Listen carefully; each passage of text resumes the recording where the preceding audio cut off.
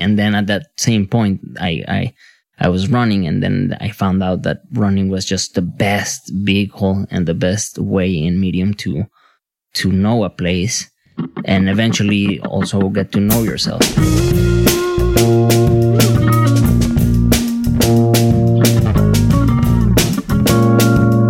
What's up, everybody? Welcome to episode 26 of the Morning Shakeout podcast. As always, I'm your host, Mario Fraioli, and this week I am chatting with Mauricio Díaz.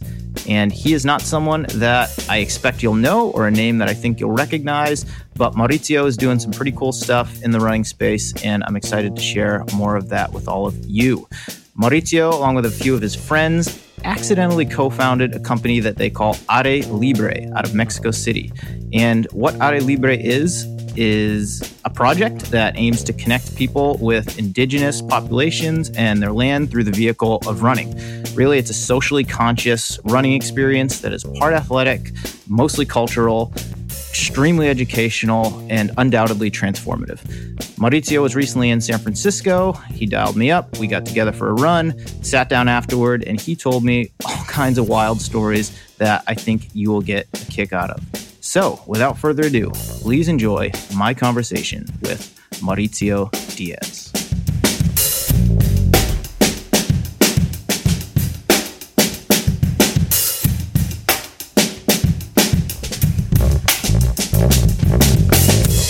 We are rolling after lunch and a great trail run here in Marin County. Mauricio Díaz, welcome to the Morning Shakeout podcast.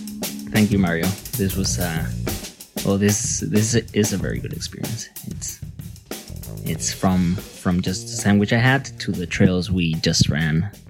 It's been very real, and that's what we always strive and look for. Yeah. Now, a lot of my listeners aren't going to recognize your name, so why don't you tell them a little bit about who you are and what you do? Sure. Again,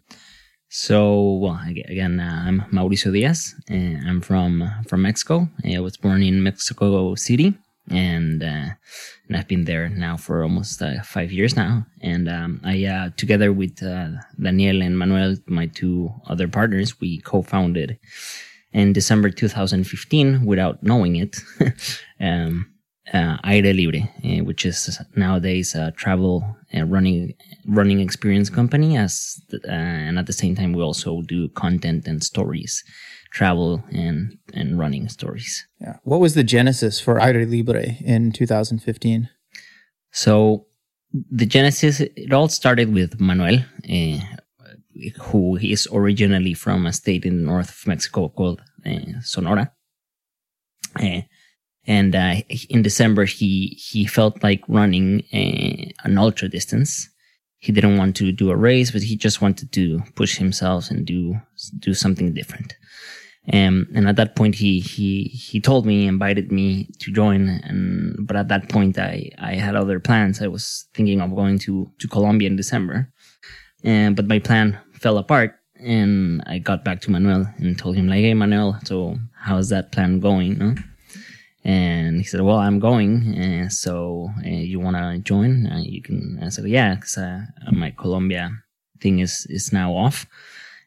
So I'll join. And we took a look at the original plan. He originally wanted to run from his hometown, Hermosillo, to the coast in Vallaquino. But it was going to be a run that was going to go through just a highway. And when I joined the plan, we said, like, well, we might consider changing the adventure, the route, maybe find something more interesting and different off-road. And then we were checking out the map, and then we realized that we could do a run along the coast in the Sea of Cortez, from a small town really small town, like 30 people, called Desemboque, again, all the way to Vallaquino. And we decided to do it there, not only because it's very isolated and beautiful and along the sea, but also because all of that land belongs to an indigenous tribe called the Seri people. And And we would felt that it would be like a very amazing and original and privileged experience to do something like that. And luckily, Manuel's family has a tight close relationship with the city people. And so we were able to get through to them through his mother, because as I was saying, you can't really just go and pop up and run there. You have to ask for permission. That is not advisable. Exactly. That's not advisable, no? So we had to go and ask permission. And so in like a very, like romantic way, Manuel had to meet the elderly council and tell them what we were planning on doing. And when you would think like if you just imagine pitching to this group of elderly people like, hey, yeah, so we want to run 60 miles in your desert, like what they would think. But it almost sounds like going to a woman's father and asking for permission to marry her. But you've got to go and charm them and try to convince them that, yeah, I'm a good match for your daughter, or in this case, I'm a good match for your land, and I'm worthy of running through it. Yeah, something like that. So, and luckily, they heard, they knew, they kind of recognized that our intentions were good, and they said like, yeah, please come do this. And not only also because we also see that this is going to bring some good to our land.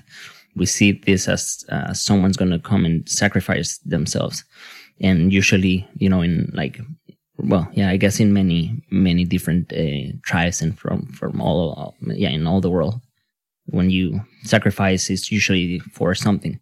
Right. So this they saw precisely as a sacrifice we were going to do in their land, and that was going to bring some good, just down the future, no? Yeah, and on your end, I mean, there were no business ambitions behind it. This was just something that your friend wanted to do. He got you on board to sort of help out with it, and I don't want to say the rest is history, but it grew from there. Yeah, exactly. At that point, we didn't have a clue what we were doing. No, there's no name to it. No name like to it. We were just following, as you said, our passion. We were just doing what we love to do.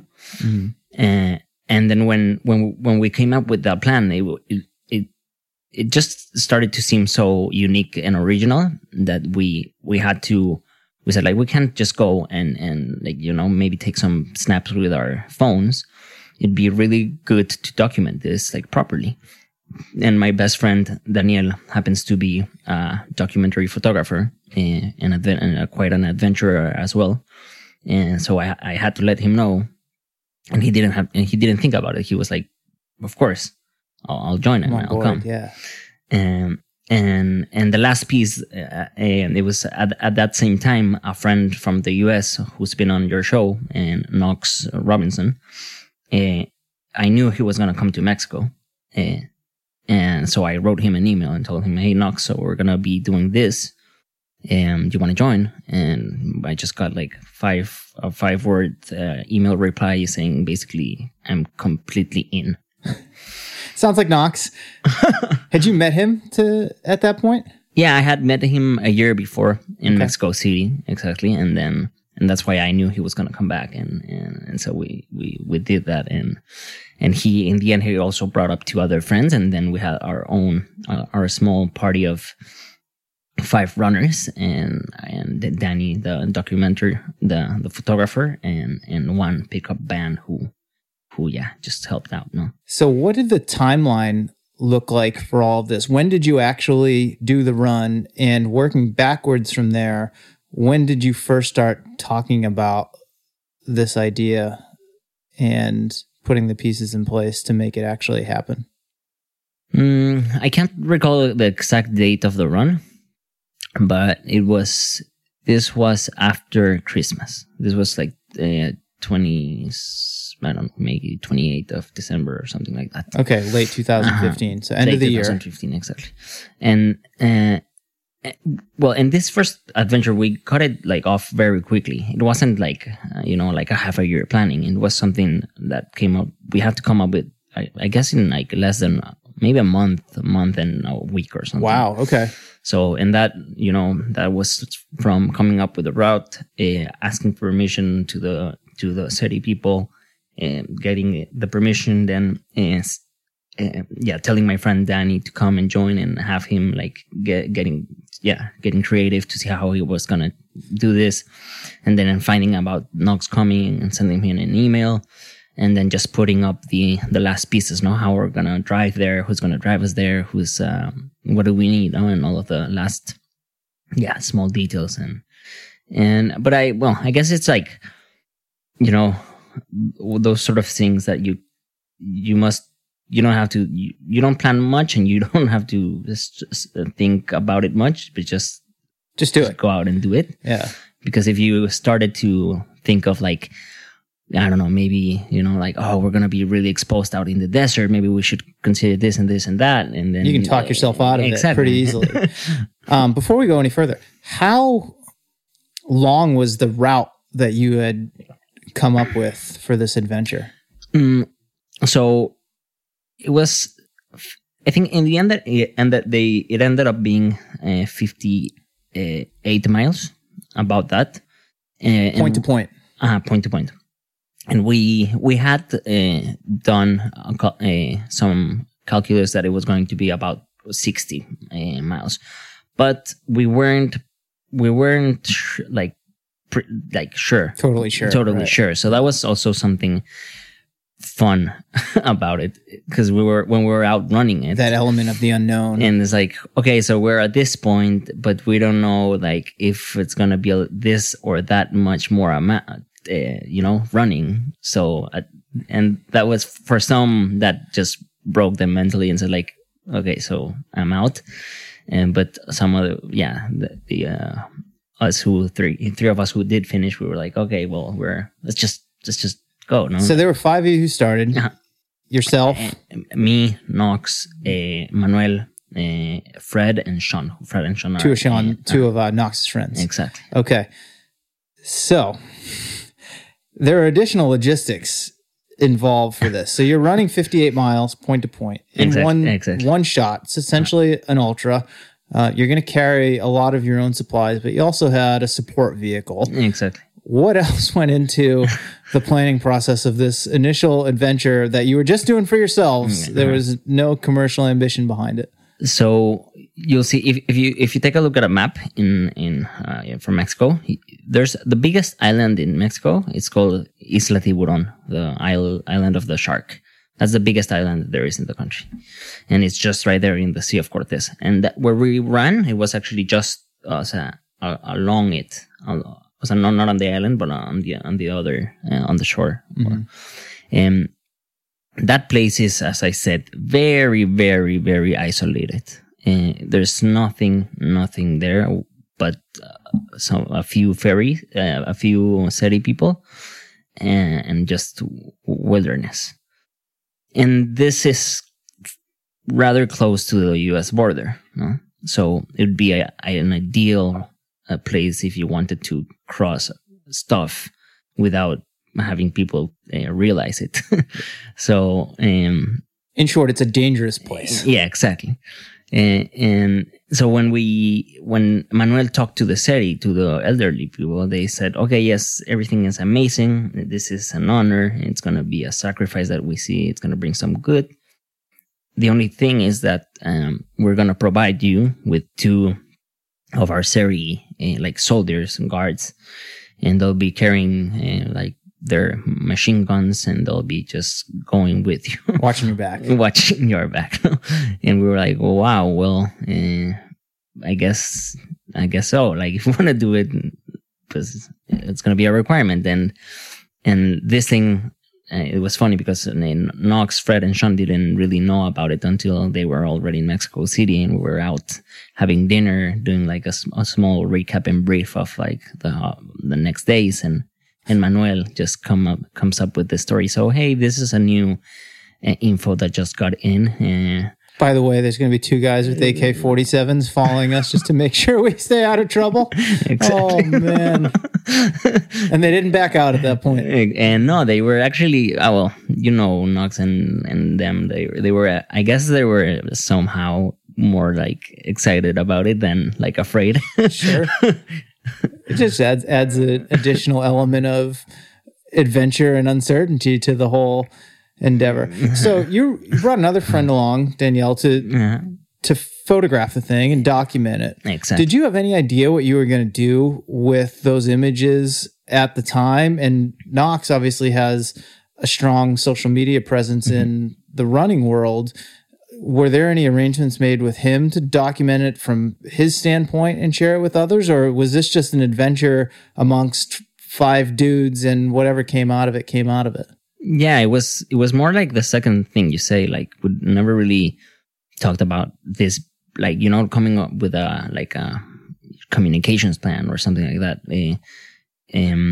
But when this was coming closer to happening, we of course did think of like, well, we're gonna do a video, we're gonna take pictures, so we do have to. Let's come up with something like a name. Like, let's come up with let's open up an Instagram account of something, so we can like put this out. And at that point, that's when we started to bounce ideas, and it was like, hey, let's Aire Libre was born, like the name. And how'd you come up with it? It was one of the easiest brainstorming exercises I've been in. You know how usually when you have to come up with a name, it's like a tedious task, and all things you propose sound just bad, not good. And here I think it was probably Daniel and Manuel and me were just out sitting, and we thought of like 2 or 3 names. And then I think I came up with one, Aire Libre, like, because aire, it's air, libre, it's free. It's what you would say. It's the equivalent of saying outdoors in Spanish. And then it sounded really to the point, sounded nice. It's and so like everybody agreed, like, it's catchy, easy to remember, fun to say. Exactly. And so I guess just right then we just opened up the Instagram, and the Aire Libre, it's a very common words. So of course we didn't find the ad Aire Libre, but we did find the .run. So which is a nice tie-in to exactly to what you're doing. And so we came up with it, and there's always like a reason, like, of doing some stuff. And at that point, well, the reason was just for us to do an adventure. But now that we were going to capture it, we said, like, well, what's our objective now? And what are we gonna, like, what are we trying to do with this thing? And at that point we said, like, well, what has worked and what has done a big difference in Manuel's, Daniel's, and mine, in my life, is precisely these things we do. And these things we do is mostly being out in nature and being out physically active.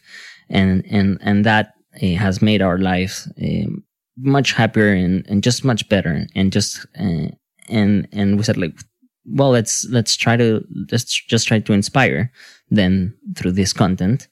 And so that people can just go out and be a little bit more active, and because that's going to bring joy and it's going to improve people's lives.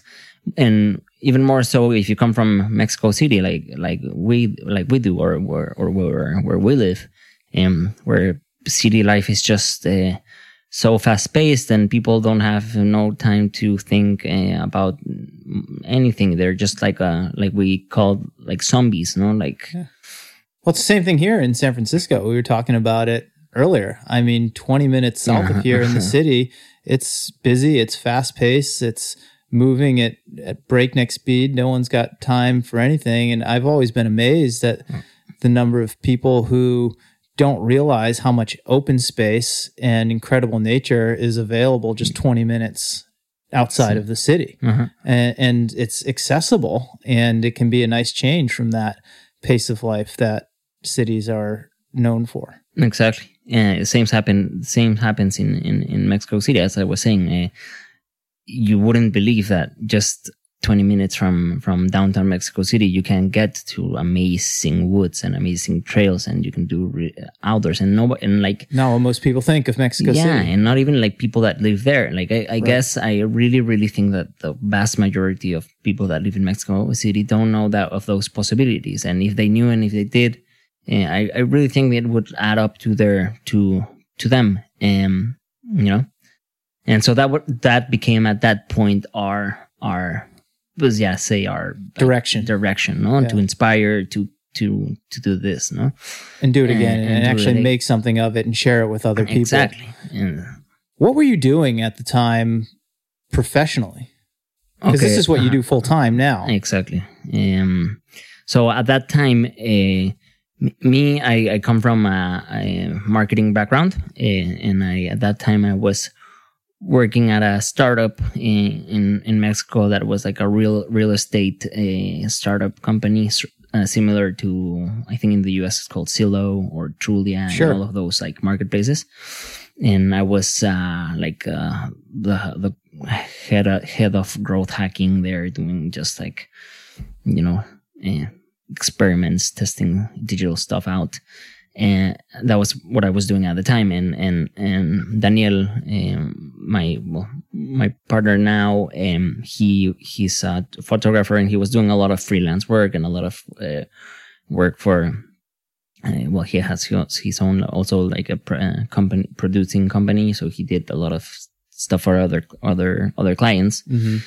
And Manuel, our other partner, he doesn't operate iDelivery right now. He's a partner, but he has a coding school, like a developing school, and so that's what we were doing at the time. Yeah, but gradually we started to shift. Yeah, and obviously you were all and still are runners. Exactly. You were in your late 20s at the time. You're 30 now. Uh-huh.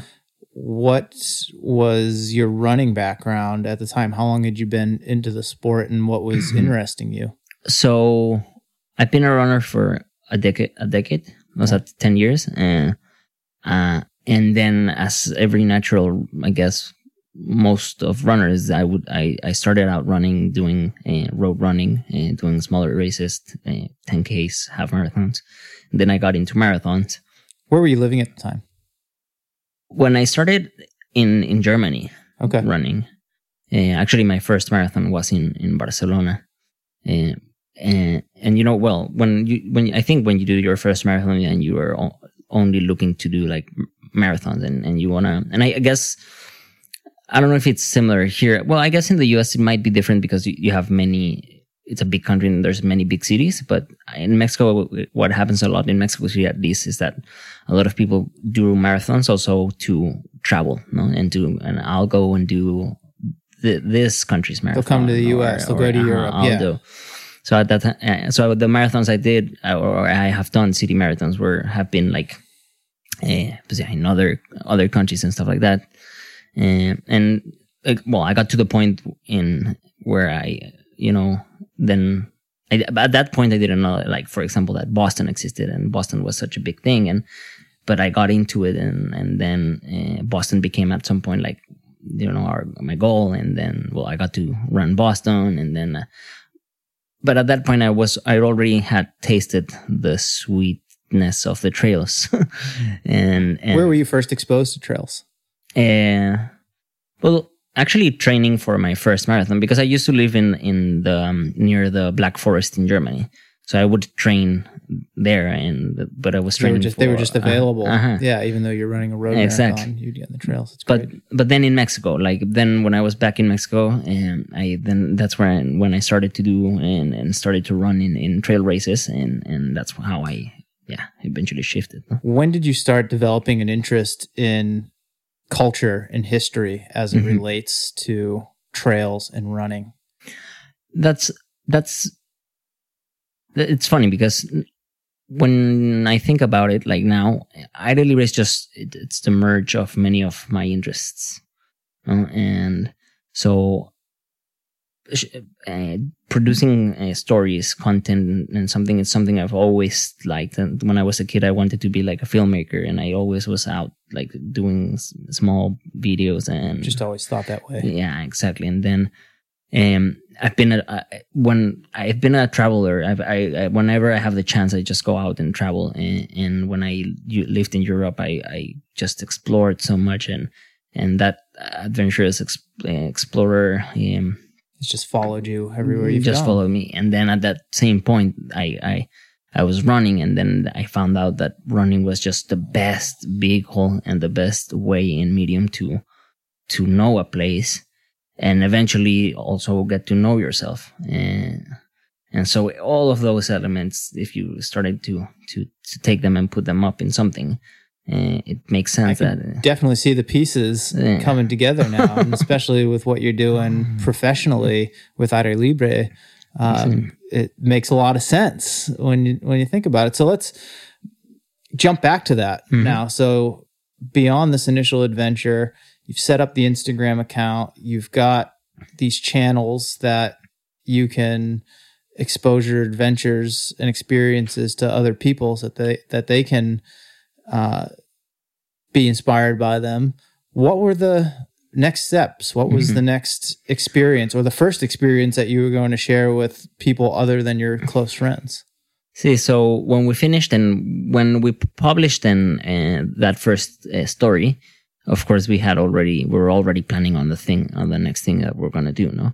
And the next thing we were going to do was another story that was going to be in the south of Mexico, in the state of Oaxaca, in this set of towns called Mancomunados. And it's an interesting place because it's a set of towns that they're ruled by their own political and economical rules, and their environment is just so beautiful, and they know it, and that's why we wanted to go there, no? And one of the companies that the town own and operate is a tourism company, eco-tourism company. And most sadly, but I think now it's shifting, but most of the people that used to go were Europeans. But they didn't really have much local tourism, although Oaxaca is a huge tourism place, but nobody went there. And so now with this, what we wanted to do with our new adventure was go explore their trails and get to know them, and then also try to put a good spotlight on them, so that we could bring more of a national tourism there, precisely people that would go and be in contact with nature and physically active, and at the same time go to this new area. And if they went there, they would be helping out the economy of the place, because the company is owned by the towns.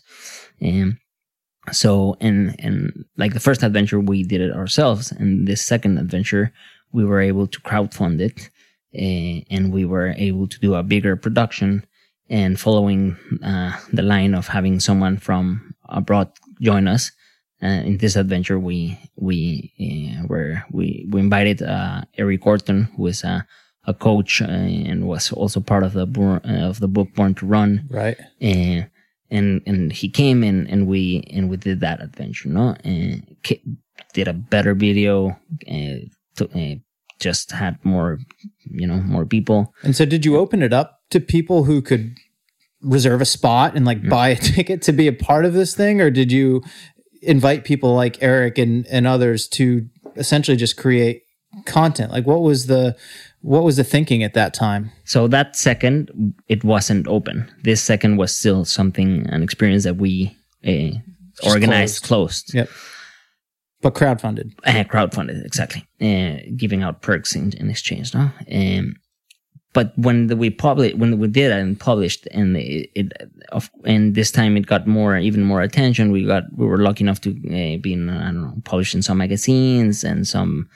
At that point, parallel, we already had started to get constant messages and people reaching out, saying that they wanted to join us, that they wanted to run with us, that they wanted to. But we weren't. They wanted to be a part of the experience. They wanted to be part of the experience, exactly. But at that point, we had never even considered it. And we were not really, as I was saying, we were not a running crew or not a running club. We were just, well, this guy's doing this stuff. And for us to invite people to come and do these things wasn't really a like a possibility because it wasn't planned. It was the things we were doing maybe some were risky, like the first one with the, and some. Yeah, there's liabilities there exactly. that need to be accounted for. And you just can't accept some random person, writing you in Instagram. Yeah, sure, come join.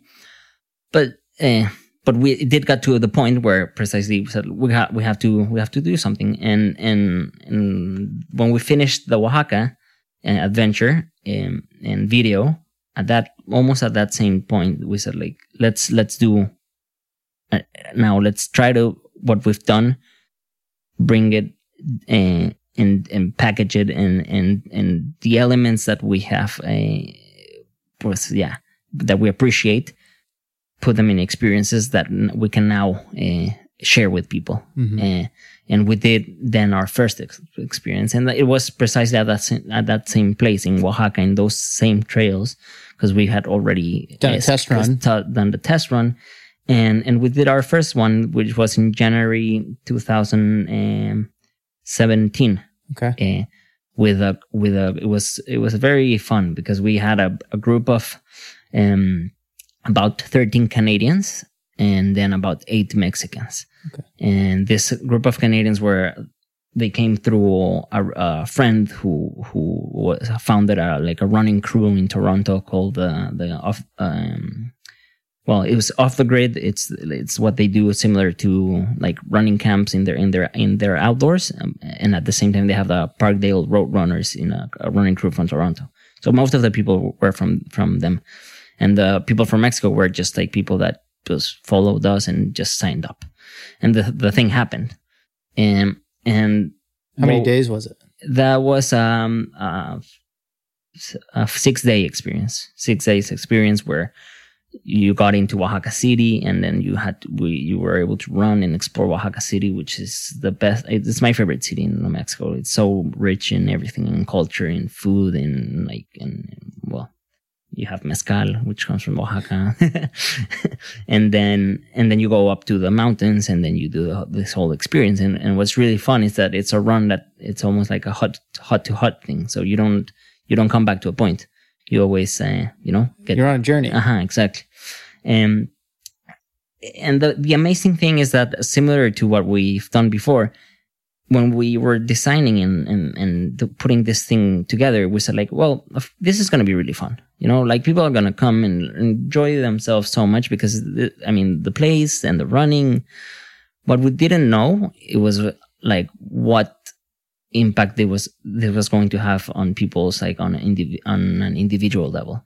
And that when the first run finished, it's an epic, that's an epic experience because the last part, you get to run through this like very long suspending bridge, and so it's an epic final, no?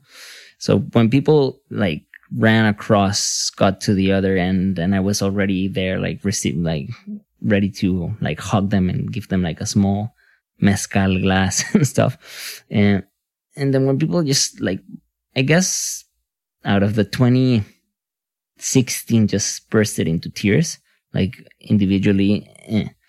And everybody was so high on life. And I heard feedback such as like people saying that was probably of their lifetime, the biggest and most alive life experience. Transformative experience for them. See, and when that happened, we were so shocked and so amazed and so surprised, and you guys were hooked yourselves. You wanted to do more of it, and exactly, and because we said, "Hey, what did we just do? I just took it out. I just took you out running in the woods, and now so much more than that."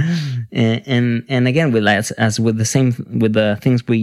stories, we couldn't stop, and we said, like, we're onto something here, and we haven't stopped. So ever since January 2015, we've done. How many experiences? We have done about, I think, 14 to 15 experiences. And when we began, it has all been, we've done different types. We've done shorter versions, longer versions.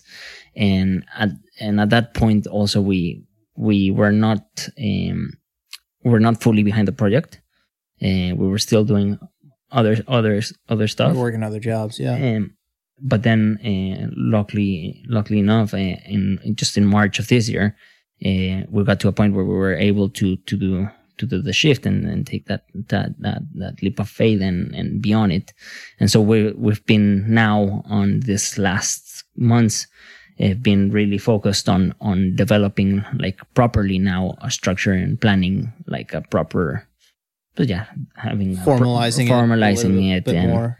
And so now having like info published and dates and new places.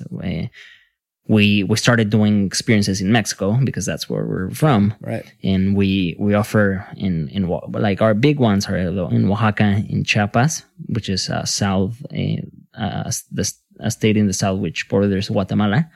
And then we're doing one in the north, in Chihuahua, in the Cooper Canyons with the Tarahumara, with this amazing runners from also that were featured in the exactly the primary protagonists in Born to Run. Exactly. And so those are our main ones there, and then we're gonna be doing one in Mexico City, and it's outdoors.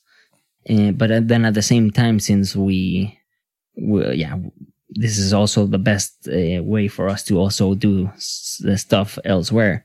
We're doing now in Bolivia as well, and we're going to be doing in Chile, and like in Patagonia, in that area, and hopefully in other parts of the world. But what we try to really do and focus is pick places and curate places. You're very deliberate about where you go. Exactly. We have a very distinct DNA in our project, which luckily started off with that first thing we ever did in the desert, with the indigenous people, with the ancestral knowledge, with culture, and all of these elements have to be present, because things that we like, respect, and are things that we want to share, and we want for people to know, because that has been our magic formula. So that seems to be working. So that in the end, people are just blown away and do end up with like an amazing life experience, because we should be living amazing experiences. Yeah, I think it's amazing on a number of levels. One, on the personal transformative level, as you just described, for these people who partake in these experiences, it changes them. Yeah. It educates them. Yeah. It inspires them to go back home and look at their lives in a different way. But also your own journey from a business perspective, how this thing that started as a personal project and was a personal project for the first two experiences is now something that is commercially viable, even if you don't want to look at it that way, but it's something that you can now share with other people. And the way that you described it is they're experiencing a lot of the same things that you guys did in those first two adventures, which is pretty amazing when you think about it. See, I know. I mean, we've been very fortunate to be where we are. But I think always when I come and think about it, and as we were talking it earlier, it's just, I guess, no matter who does this, but if you do, I really do believe that if you follow your passion and guts, you're gonna be onto something. So we began, we didn't know that we were gonna get here, but things, you take a step, but if that step is taken with the heart and mind, then it's gonna be a really good step you're taking, and that will open up some branches, and that you'll take, you'll follow, and then just one step at a time. See, but if the passion and the intention is there, you're gonna get to a place, and I think, and I try to think that that's how we got to where we're right now, and we're at the possibility of inviting and doing this and being able to share these experiences with many people. And with many people, I mean anyone, because you might believe or think that this is only for like hardcore runners because of the runs we did back then. But these experiences we designed for pretty much anyone. Like no matter if you're a very good distance runner or if you are someone that just started out, we really focus so that you both can come, and you'll have a guide and that will follow you if you walk, or you have a guide that will run with you if you really run, and they'll both be local guides, and they'll be, so the experiences, you've got everyone covered. See, exactly, everyone covered. And because and that's again the way that we like to think, and that we like to, the philosophy of our project. We're focused on a life experience more than on a training, more than on performance. Or there are great camps, training camps and whatnot, if you want to do that. No, this isn't that. This isn't that. No, this is something different, and it's amazing. So as this has expanded, and as you've began offering more and different experiences, what's the typical length of one of the Aire Libre experiences, and what is the typical attendance for one of your experiences? So they're usually from 6 to 8 days experiences, and we try to keep them small again because we want to curate and keep things with tight and with quality. So the most amount of people that we'll have is about 15, 16 people, and then we'll be averaging maybe 12, from 12 to 15 people. Kind of open to anyone, first come, first serve type of deal. Exactly. Okay. First come, first served, and then we close, because you have to add up that there's the people that will come, and then there's the people that will be on the trip, like the local guides and everyone. So it ends up being a group of logistics involved of 18 people, maybe, sure, with the staff. And have you been surprised at all by the response to the content that you've put out, or were you initially surprised and maybe not so much anymore that it's grown a bit of a following?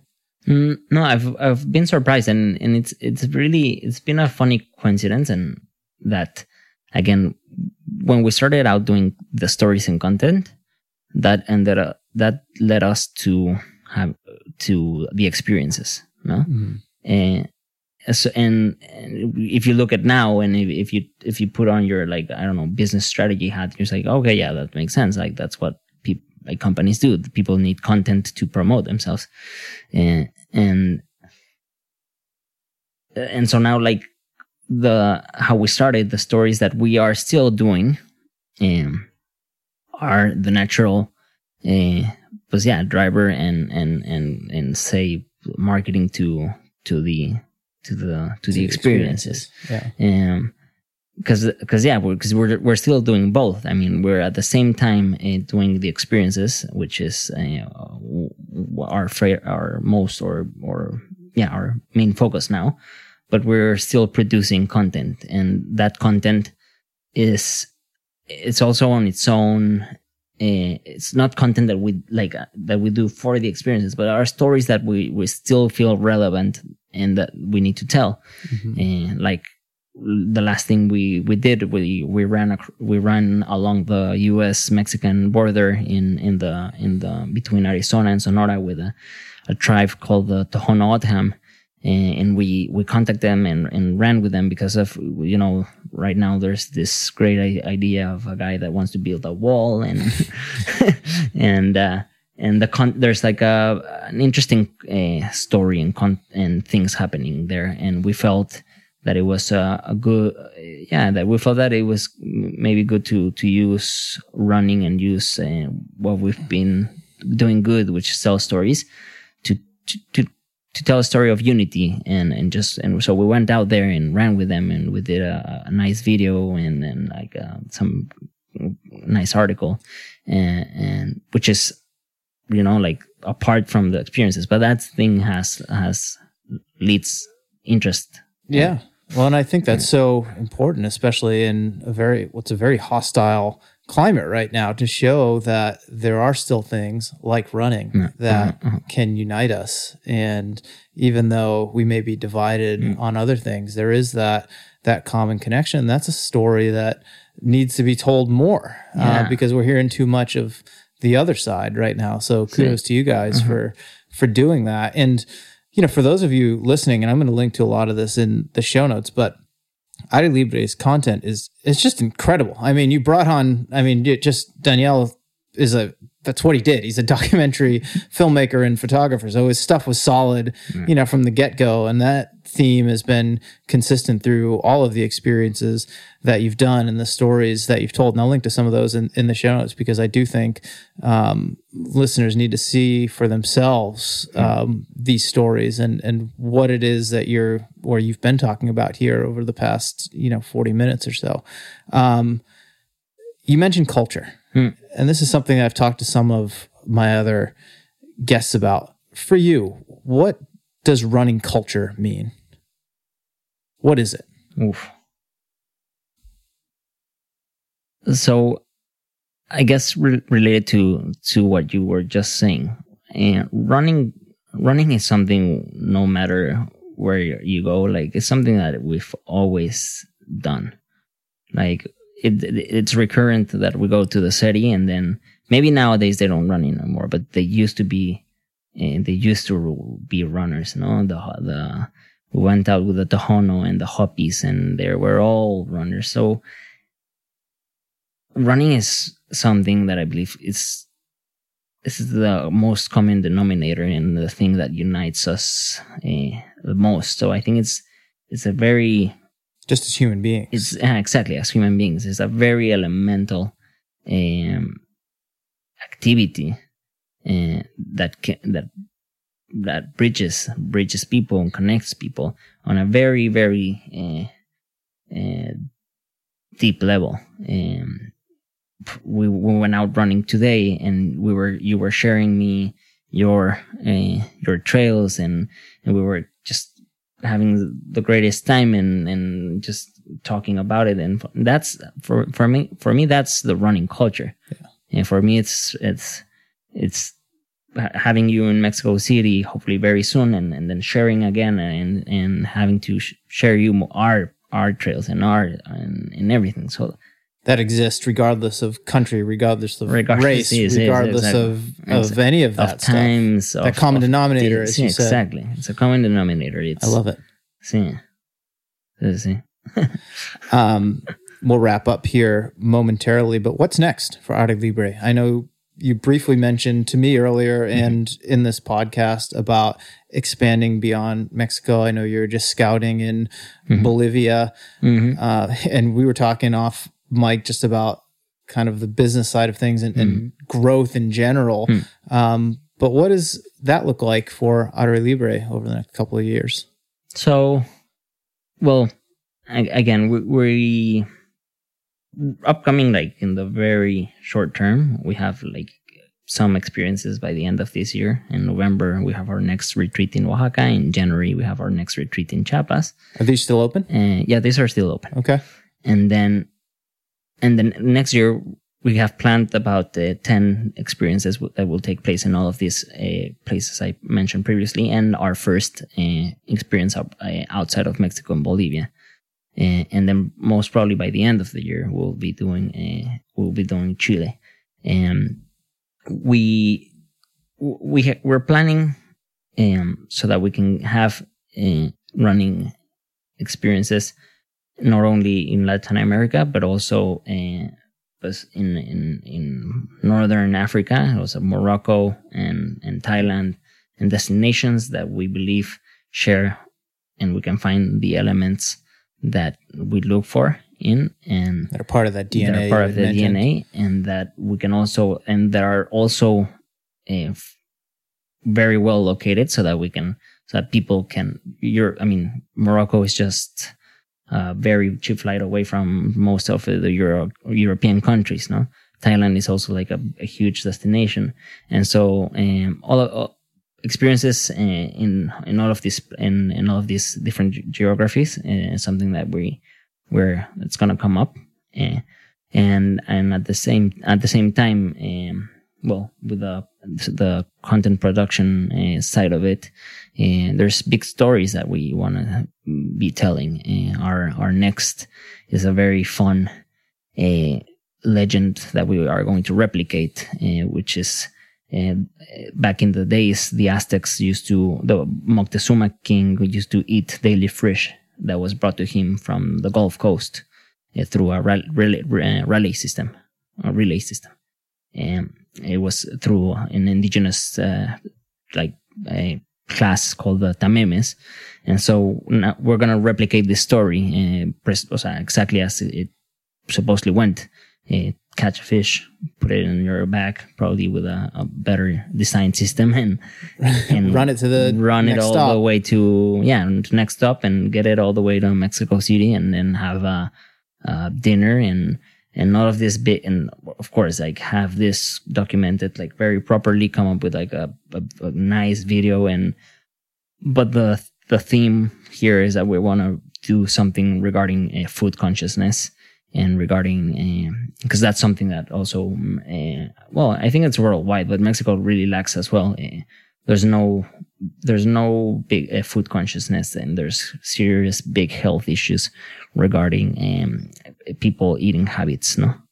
And so like that epic story will come up, and after that, like more stories such as that. So amazing travel experiences, and then stories and messages that we want to be putting out and communicating. Yeah, I love what you guys are doing. I can't wait to experience it myself one of these days. Before we wrap this up here, where can my listeners follow Aire Libre? Where can they learn about the upcoming experiences that you're offering, and where can they consume some of this content that we've been talking about? Sure. So you can find us on social media as airelibre.run. So Aire, it's AIRELIBRE.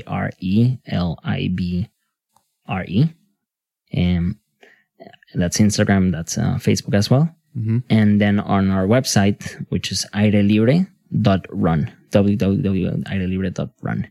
And once in the site, you'll find it's very easy to go around. You'll find the experiences, and then you'll find the stories. And we have the dates of all the upcoming ones, and you can also leave your email there just so that you can start getting the info of the upcoming experiences, or just write us and send us an email. We can also talk directly. I mean, you can email me at mau at airelibre.run, and we will be so happy to hear, run, and share with you. Really enjoyed this conversation. Thanks so much for coming by. Thank you, Mario. This has been an amazing day. And that's a wrap on this week's show. Thank you so much for listening in.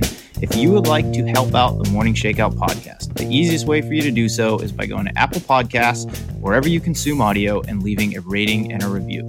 Only takes a minute or two, but helps other listeners discover the show, and it means a lot to me. Thank you to all of you who've done so already, and for those of you who haven't, please get on it. I'm just kidding. I'm not that desperate. For those of you who would like to support the show even further, you can do that by going to themorningshakeout.com/support and pledging via Patreon. Many thanks to those of you who have already done that. That really means a lot to me and really helps to sustain this show and cover all of my costs. And finally, thank you to John Isaac, who makes this show sound as good as it does week in and week out. I don't know what I'd do without you, John. So, gracias. That's it for this week's episode. I'm Mario Fraioli, and this has been the Morning Shakeout Podcast.